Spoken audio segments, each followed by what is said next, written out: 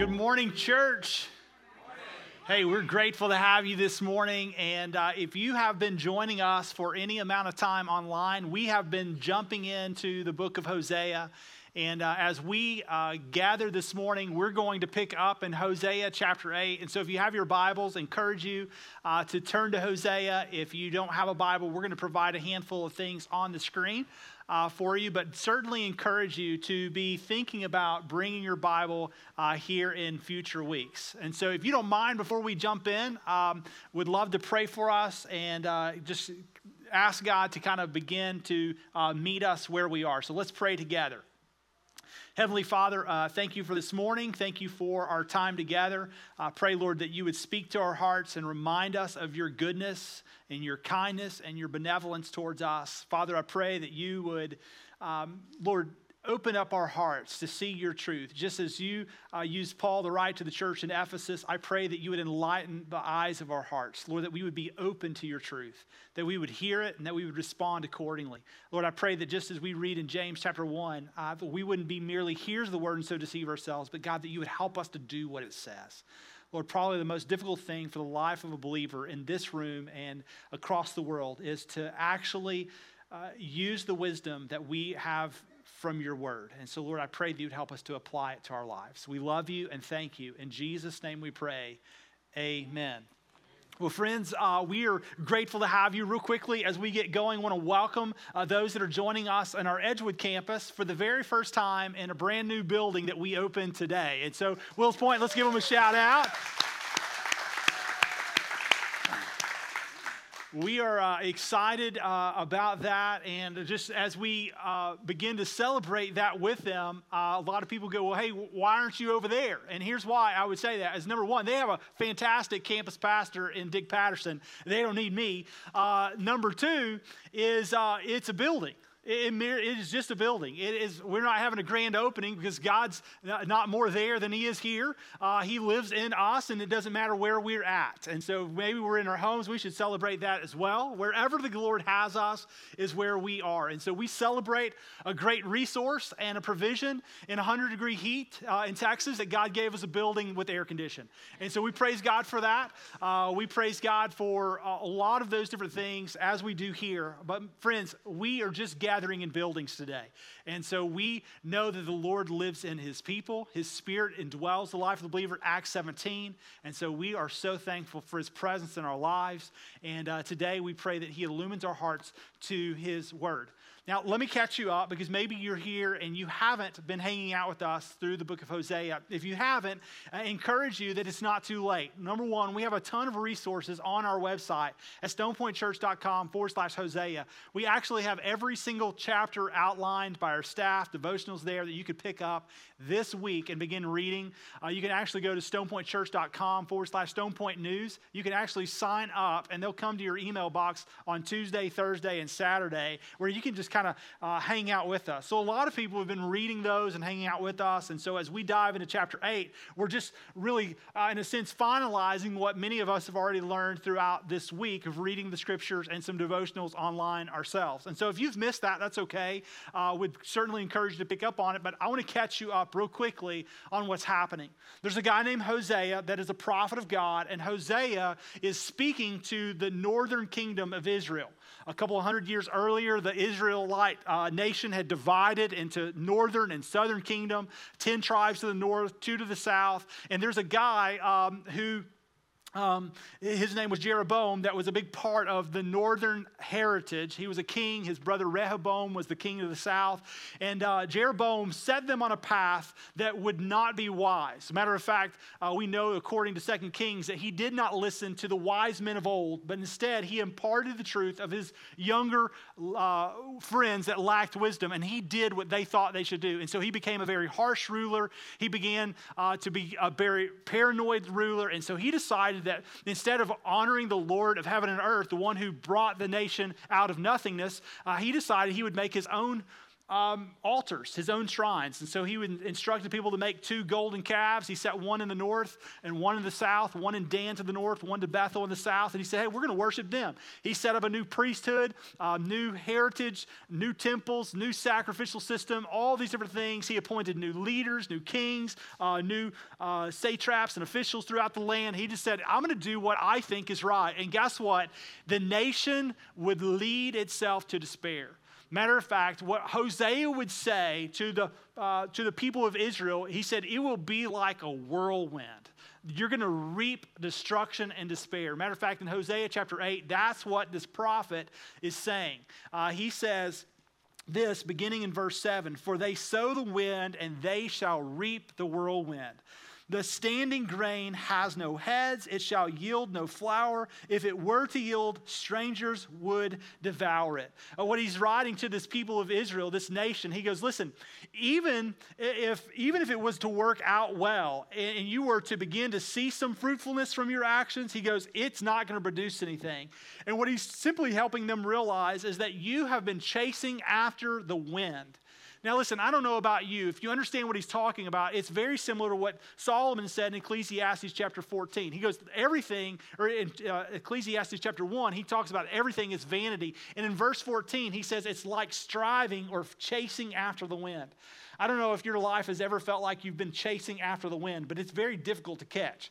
For the reason that you actually swipe out to catch it, it's changed directions. And it's just, in a sense, vanity. And he goes, that's what the nation has become. They have decided to do their own thing, what's right in their own eyes, and they have begun to, in a sense, sow for themselves destruction. And so real quickly, number one principle that's true for the nation of Israel in that day and is also true for us is that we will always reap what we sow. Always. You and I have a choice as to what it is we're going to reap. Paul says it this way to the church of Galatia, and he says it in Galatians chapter 6, verses 7 through 9. He says, do not be deceived. God is not mocked. For whatever one sows, that he will also reap.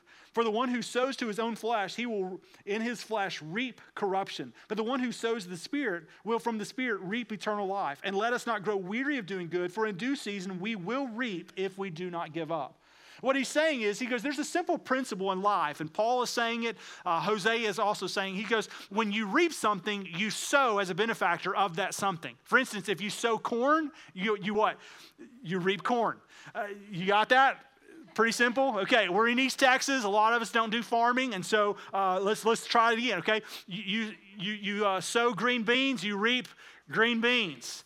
You sow cantaloupe, you get cantaloupe. Okay, now listen. Only if you're an evolutionist would you think you sow a cantaloupe and get corn.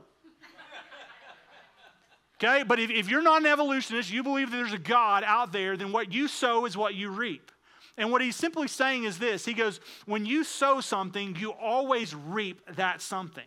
What's interesting about that something as well is when you reap something, you always get, after a long period of time, the benefactor of that something.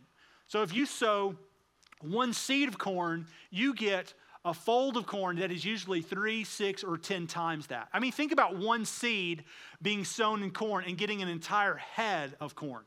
Think about a cucumber plant. You sow one seed and you get multiple cucumbers.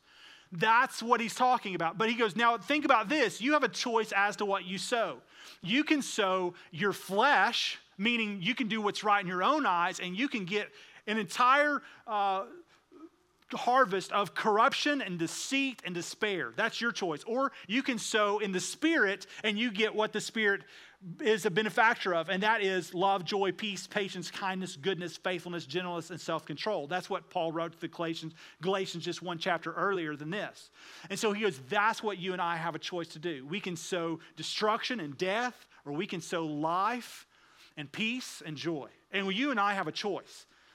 We get a choice as to what we're going to sow. What's interesting is that Hosea actually says a couple of chapters later what the nation of Israel was choosing to sow. In chapter 10, verses 12 and 13, this is what he said about the nation of Israel. He says, you could have sowed for yourselves righteousness, and you could have reaped steadfast love. He goes, break up your fallow ground, for it is time to seek the Lord, that he may come and rain righteousness upon you. But you have plowed iniquity. You have reaped injustice. You have eaten the fruit of lies. And because of this, you've trusted in your own way and in the multitude of your own warriors. So pay attention real quick. He goes, what you could have done is you could have sowed God's righteousness. And in righteousness and in peace and in hope and in joy and in faithfulness, you could have sought the Lord with all your heart, mind, soul, and strength. And you would have gotten God's steadfast love, his protection, his provision, his faithfulness, and you wouldn't have had to seek after anything else. But instead, you decided that you were going to reap injustice because you sowed iniquity. He goes, you chose the sinful, rebellious way that leads to death. And because of that, your nation is in despair.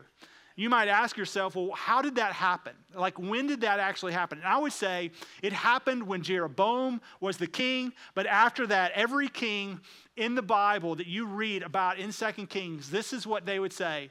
And they were evil in the sight of the Lord, and they did what Jeroboam had done. See, Jeroboam had set them on a path and a lineage of evil, rebellious living in which they squandered the principles of God. And because of that, they began to reap destruction and despair. In 2 Kings chapter 17, if you need a little extra reading, you can go back and read this week. I'm not going to read it to you, but I want to just tell you a handful of things that are happening as a result of their choices. In 2 Kings chapter 17 and verse 7, it says the Israelites chose to sin against the Lord, their God, who brought them out of Egypt. In verse 8, it says they followed the practice of foreign nations. Verse 9, it says they set themselves up pillars in high places. Verse 10, it says they set up sacred stones. They even built Asherah poles on every hill and under every tree. In verse 12, it says they worshiped many idols, even though the Lord said you should not do this. In verse 14, it says they became stiff-necked as their ancestors were. In verse 15, it says they rejected God's decrees. They followed worthless idols, and they themselves became worthless. You want to be worthless? Chase the wind. Reap the wrong things because you sow the wrong things. Verse 16 says they forsook the commands of the Lord. They cast idols of gold. They bowed down to starry hosts. They worshiped Baal. Verse 17, it says they even sacrificed their own kids at the altar. Under Ahaz, they burned their own children. Verse 18, it says the Lord was angry with them and he removed Israel from his presence. That's what you get when you reap your flesh and your corruption and your despair. You get what in a sense you sow. And so what is it that you are sowing? And let me ask you this simple question before we continue on in Hosea chapter 8. Friends, what would you be known for in this day and age? Like, if people were to just kind of look over the span of the last handful of months, it's been 4 months almost to the date since we've gathered corporately, which is crazy.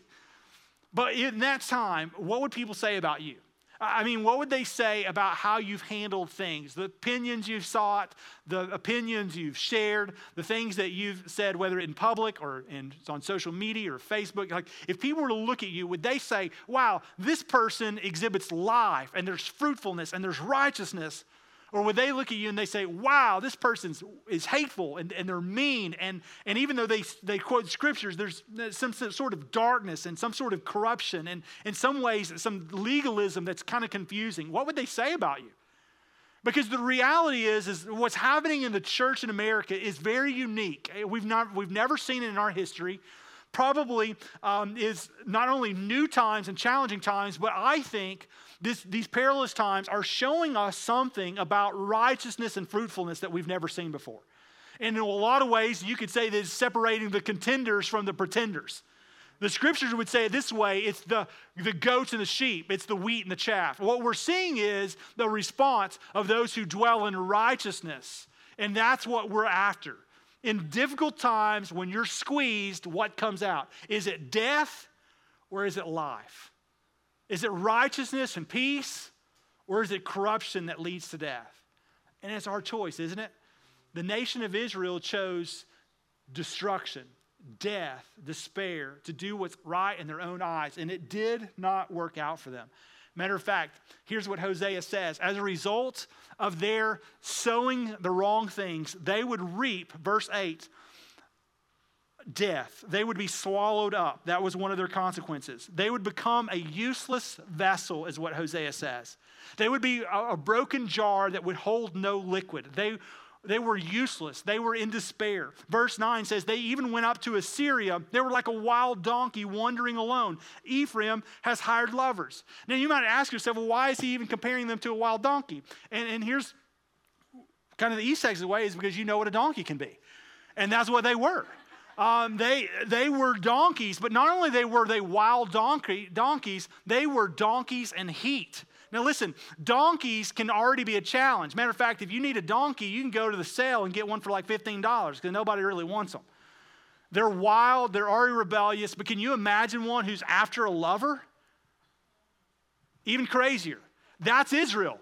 And isn't it crazy how God spells that out? He goes, they're not only wild and rebellious, but they're after a lover. They're after other things. They're going after other nations, and those nations are not ever going to fill the void.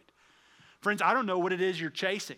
I don't know what it is that oftentimes we chase, but the question is are we like a wild donkey wandering alone? Now, you might say, well, I'm a Christian and God's with me. The question is not, are you a Christian and is God with you? The question is are you sowing seeds of righteousness? Are you returning the steadfast love of the Lord in all areas of your life? Are you producing life and fruit and righteousness? Or are you seeking after something else? What is it that you love? And that's what he's saying about Israel. Matter of fact, in verse 10, it says they would even go to the point where they would hire allies among the nations. And he goes, I'm going to soon gather them, and the kings and the princes shall soon writhe because of the tribute. He goes, listen, I'm going to give them over. And that's exactly what he would do to the nation of Israel. He goes, I was going to protect you, I was going to bless you, but now because of your chasing after vanity and after the wind, striving after nothingness, being wild and rebellious and squandering all the promises of God, he goes, I'm going to give you to those nations. I'm going to give you exactly what your heart desires. And he goes, and I'm going to boot you out of the land. And I'm going to use evil, corrupt people called the Assyrians to make it happen. Can God use evil to judge and purify his people? Think about this real quickly. Can a holy God use evil to judge people of his own accord? And the answer is absolutely he can. Because he's righteous and he's steadfast and he's loyal and he's all-knowing. And listen, that's what would happen. Church, let me ask you a question. Can God use perilous times in our nation to refine the church? I pray he does. I pray he does. I pray he uses this. Why? Because in perilous times, when we get squeezed, it shows what we trust in. And the question is, what do you put your trust in? Are you putting your trust in princes, in princesses, in your wife, in your kids? Are you putting it in your government? Lord, I hope not. Why? Because we should put our trust in the Lord. That's what he encouraged Israel to do. He goes, you don't want to find your hope in Assyria or in Egypt. You don't want to find your hope in foreign kings or in foreign women's or in their gods that don't answer. You don't want to make yourself carved Asherah poles because they're not going to respond. You don't need to pray to a golden calf or put meat on an altar because it doesn't matter if God's not in it. Put your trust in the Lord. Reminds me of Psalm 20, verse 7, simply says this, some trust in chariots and some in horses, but we trust in the name of the Lord our God. Friends, who do you put your trust in? I'm not talking about what you say with your mouth. I'm saying what you do with your life. Who is it that you're putting your trust in? Where is it that you find yourself being drawn to? What is it that you find yourself saying and doing? Because listen, I'll tell you, one of the most discouraging things for me over the past 4 months is to see what some of the people of God have done with this time. Some of the things that we've responded to or even put out on social media platforms, some of the things that we have done are in some ways, it's discouraging for a pastor. Why? Because you think, man, I thought we've done better than that. I thought we've instructed people more wisely than that. And listen, here's what I would know. A friend of mine said once is that, Brandon, you can have some unexpressed thoughts. Do you think that you could have unexpressed thoughts? Yes, you can. Believe it or not. And we should. We should be wise. Why? Because if we're putting our trust in the Lord, it means that we don't have to worry about some of the things we're worrying about. Verse 11 goes on and he says, because Ephraim has multiplied its altars for sinning, they have become to him altars for sinning. And what he's saying is, he goes, even the altars that they have set up for the Lord, he goes, all they are altars for sinning. So the crazy thing is, it would be like us gathering in this location today, and everything that we do today would be vanity if our hearts aren't trusting the Lord. So it doesn't matter how many songs we sing, doesn't matter that we have a guy stand up and step on our toes, if that's what you're after. It doesn't matter about any of those things if our hearts are not in a prostrate position before the Lord. That the American church, and maybe some of the things that we've been worshiping for years, a lot of those things are things that really don't matter. And then if they were all stripped away and the music fades and the lights go away, the question is what have you put your trust in? That if the famous pastor that you love, that he had a moral failure and you now are saddened by that, do you leave the faith because of this one person? What do you put your trust in? And in the American church, I'll tell you, I think we put our trust in a lot of the wrong things. Whether it be popularity and opinions, whether it be high priority pastors, whether it be large megachurch pastors or their churches, if it be their resources. Listen, can I just tell you that one of the greatest things that I think is happening in the American church is that small congregations are realizing that with a little bit of work, they can contribute to their church in the way that a megachurch does. Why? Because for so long, we've been used to ripping off and canning everything else that the megachurch does that we forget that the Lord's actually equipped us to do something within our own churches. And so, friends, listen, we are not to multiply more altars for sinning. We are to be God's people. Verse 12, he goes, were I to write for him more laws by the 10,000s, they would regard it as a strange thing. What he's saying, he goes, it doesn't matter what I gave them. I gave them the law. But he goes, even they look at it, they read it, they memorize it, they recite it, they tell it to their children, but it doesn't matter. I could give them more laws and they would look at each other with despair in their faces. They wouldn't listen, they wouldn't heed my advice. Matter of fact, Psalm 106 simply says that the people did not do as the Lord commanded them in verse 34, but instead, verse 35 say they mixed themselves with other nations and they learned to do as they did. Listen, is that kind of challenging when the people of God learn to do what the culture does? That was the nation of Israel. They were learning to do what every other pagan nation around them did. And God goes, I give up. I can't take it anymore. And you might go, well, has God been patient? Listen, this is how much patience God had until he got to the prophet of Hosea. Thousands of years of patience. Hundreds of years of immorality. And finally he goes, okay, you don't want the things I want. You don't want a shepherd. Then I'll give you over to somebody that will shepherd your aimless souls, and you will not be pleased by it. Because aimless souls don't want accountability, and they don't want shepherds. And he goes, and I'll give you over to it. And he goes, it doesn't matter what I write to you, you don't regard it. Verse 13 says, and as for my sacrificial offerings, they sacrifice meat, and they eat it. And there's an emphasis there on the meat, and they eat it. Meaning, all they do is they bring meat to the altars. And he goes, and it doesn't matter that they bring meat, because all it is meat. There's not a heart of worship. There's not a prayerfulness about themselves. There's not a regard for the things of God. Matter of fact, it's just meat. And because of routine and because of what they do, they just go to church. And there's a lot of us that were like, man, I've been disconnected for a month. I just need church. Why? So that you can bring your meat to the altar? And that's what Israel is simply going. They're bringing their meat over and over and over again. And the Lord's going, like, I don't want any of that. I don't want those things. I'm not looking for that. You need to return to your iniquity because he's going to punish their sins and they shall return to Egypt. He goes, listen, it doesn't matter what we do on the outside. The Lord is interested on what's happening on the inside. And friends, we can't fake it, can we? And that's what the Lord is desiring. He goes, look, I don't want you to fake it. I want all of you. I want all of your heart, mind, soul, and strength. I want you to love your God fully. And I want people to know that because of the abiding love of God in your life, that you love others the way that I first loved you. Jesus says that about us, right? You'll know that they're my disciples by the way they love one another. Listen, is there ever a time in the nation of the United States that people ought to learn to love one another? Like, I don't know about you. This is a chance for us to love one another. You know what's crazy is that so much of the hate speech and so many of the things that you see on multiple threads are coming from people of God. And listen, I think we've got to be careful about the times that we live in and the things we do and say because it really does matter. And so I'll tell you this, if we're not careful, we will become a nation full of people that go and on a Sunday morning we do our thing. It kind of sets us up for the week, right? Because we at least know that Monday's happening tomorrow. And then we just kind of do our thing.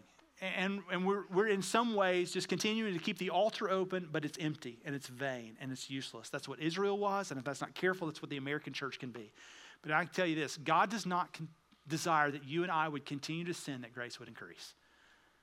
You know what I'm talking about there? I can give you an example. I was probably 16 or 17. Just realized that immorality actually did taste a little bit fun at first. And when immorality tasted fun at first, before the consequences really set in, you know what happened?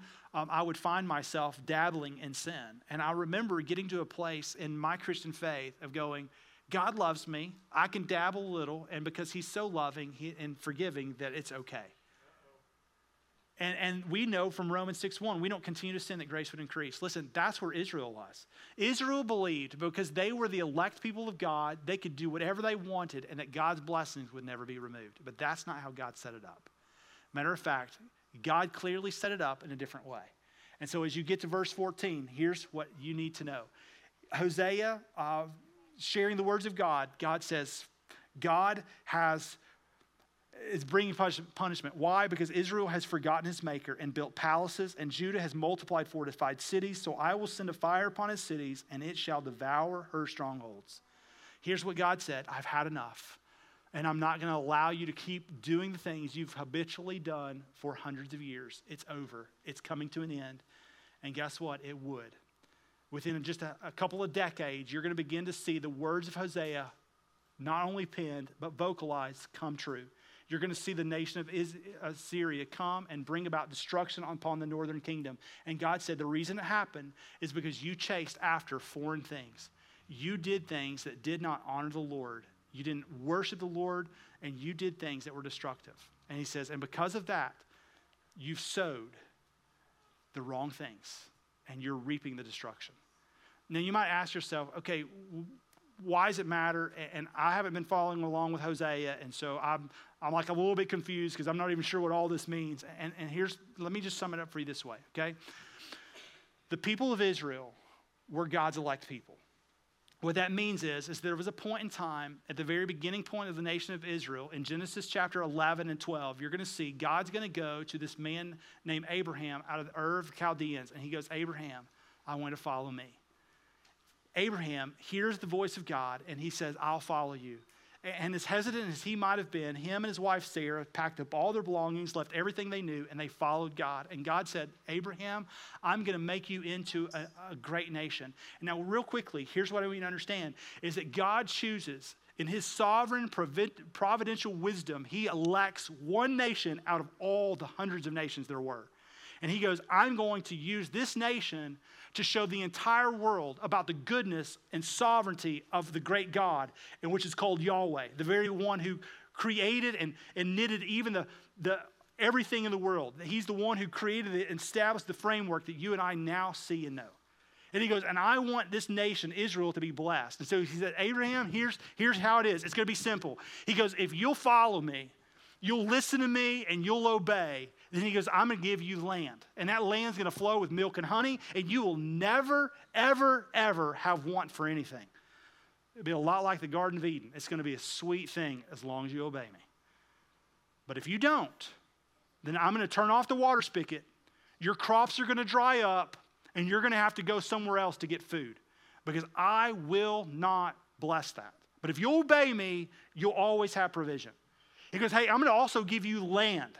That land is going to be a land that's not only fertile and fortified, but it's in a particular place, and that land is going to give you protection on its borders. It's going to help you succeed in many ways. You just need to obey me. So you've got blessing and you've got land. And then also he goes, I'm going to give you people, descendants. And they're going to be as numerous as the stars in the sky and the sand on the seashore. That means that I'm going to bless you in such a way that you'll never lack for anything. And he goes, do you understand this, Abraham? Abraham goes, I get it. Okay, I got it. And then guess what? This guy named Moses comes along after the flood. has happened. You've got Abraham who's called, this nation established. Eventually you got a guy named Moses. Why? Because the people of Israel are in Egypt. God goes, I'm going to call you out of Egypt. He does that. He goes to Pharaoh. Pharaoh, hey, he said, let my people go. Pharaoh's like, do what? He's like, I said, let my people go. Okay, great. Whatever. I'll let your people go. After many, many different meetings and God's consequences, eventually Pharaoh gets the point, decides, I better let the people of God go. He does. God brings them into a place after some rebellion and some very difficult wilderness sojourns. They eventually inhabit the promised land. The greatest day in Israel's history was when finally they moved from a tabernacle to a temple. It didn't happen in King David's reign, although that was a really incredible time, but it happens in Solomon's reign, his son. And that period of time, about 1,000 years before Christ, was the best time in the life of the nation of Israel. It was flourishing. It was incredible. The people of God were celebrated. They had righteous rulers. There was good things happening in the land. There were people that were being blessed, and it was a sweet time in the nation of Israel. And then guess what? Solomon dies. His two sons fight over the kingdom. They divide it all. They squander all of God's plans. And guess what? It is out with it all.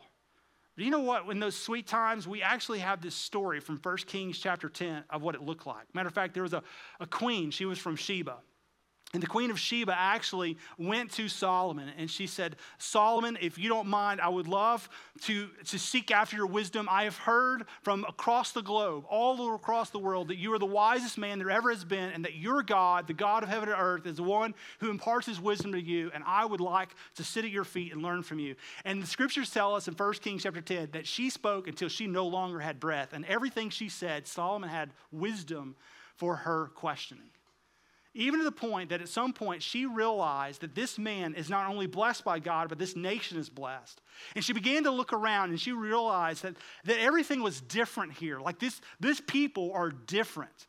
The way that they hold themselves, the way that they answer, the way that they see joy amongst themselves is different. And so the queen of Sheba began to take note of that, and she even said this. She said, all of your splendor is more majestic than I can take in. They had told me about all of this, but I doubted it. But they didn't even tell me the half of it. It is far better than what they ever shared with me.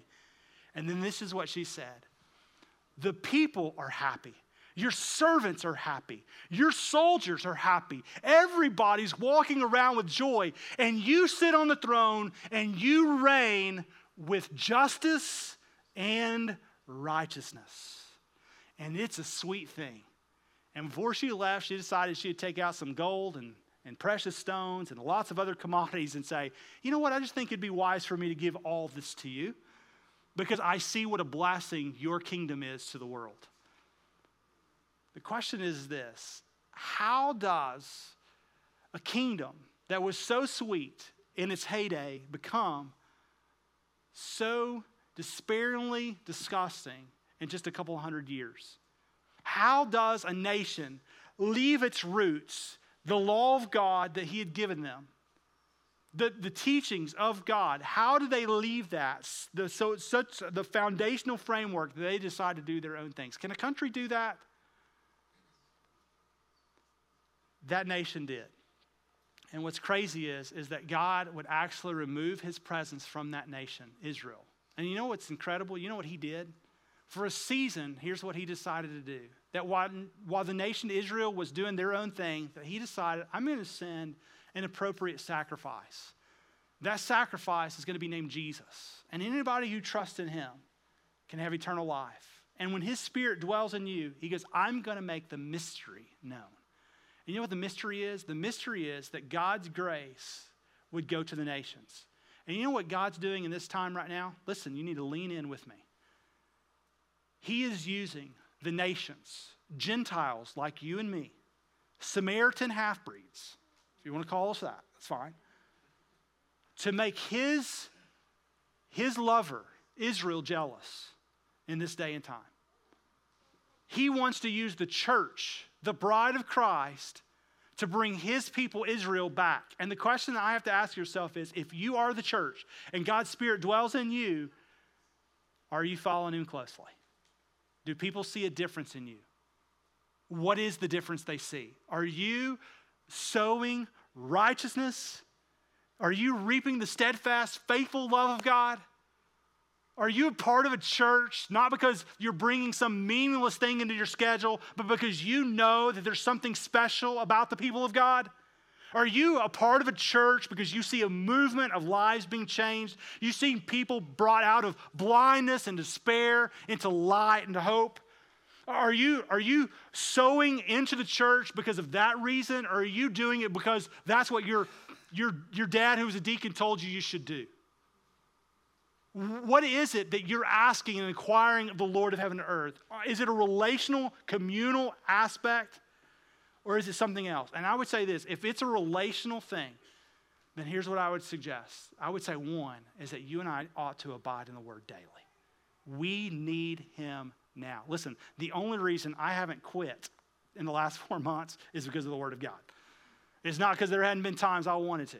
It wasn't because I hadn't been frustrated with all the different things that are transpiring. Listen, it's the Word of God. It's the only thing that keeps me sane in a time where it seems that the world's losing its insanity. Listen, we must stay planted here. Listen, the question is too, why do we gather? Are we gathering for the wrong reasons? And friends, my goal is just to encourage you. But listen, if we're going to gather together and we're going to study the precious Word of God, we ought to bring our Bibles and a pen. If I'm honest, I don't think cell phones suffice as we move forward. Bring your Bible, write down, soak in the Word of God. Allow the Scripture to be something you meditate, that you write on the tablet of your heart, that you instruct your children, that you talk about it when you sit, when you rise, when you come and you go, when you lay them down at night, that you pray with them. Help remind them of God's truth. Friends, how do we remind people of God's truth when God's truth isn't saturated in our hearts? Listen, if we're going to sow something, then let's sow God's Word. And let's scatter it wherever we go, and let's be the people that He's called us to be. Sounds like a plan to me. Sounds like something I've signed up for. I think that's what we continue to do. That is our plan moving forward. We gather when we can, as often as we can. We shut down if we have to. And listen, the church never shuts down. So it means that we might postpone a gathering or two, but the goal is to be the people of God. And you know what? It's awesome about scattering seed. If you can find fertile ground, you can have a harvest. So you can scatter wherever you are in the county, wherever you are in the state, wherever it is that the Lord takes you. May we go and be His people. Let me pray for us. Father in heaven, I thank you for your word. I pray, God, that you would remind us of your faithfulness. Lord, help us, God, to be about your wisdom. Help us, Lord, to delight in the law of the Lord, that we would write your precepts on the tablet of our heart, that, Lord, that we would execute justice and righteousness in our lives because you are the God of justice and righteousness. I pray, Lord, that we would realize that the most precious thing that you have given us is your Spirit, that you have delighted to us to make your mystery made known, that the very things that we read about in the Word of God are the actual words of our God.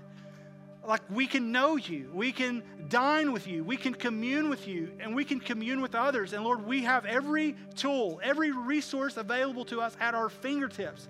As Peter says, that everything that pertains to life and godliness is here right for us.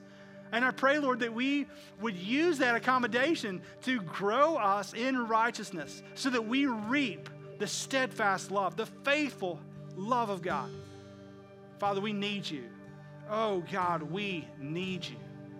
If ever a time in our world, in our day that we need you, it's now. And so, Father, I pray that our lives would be dependent upon you. In Jesus' name we pray. Amen.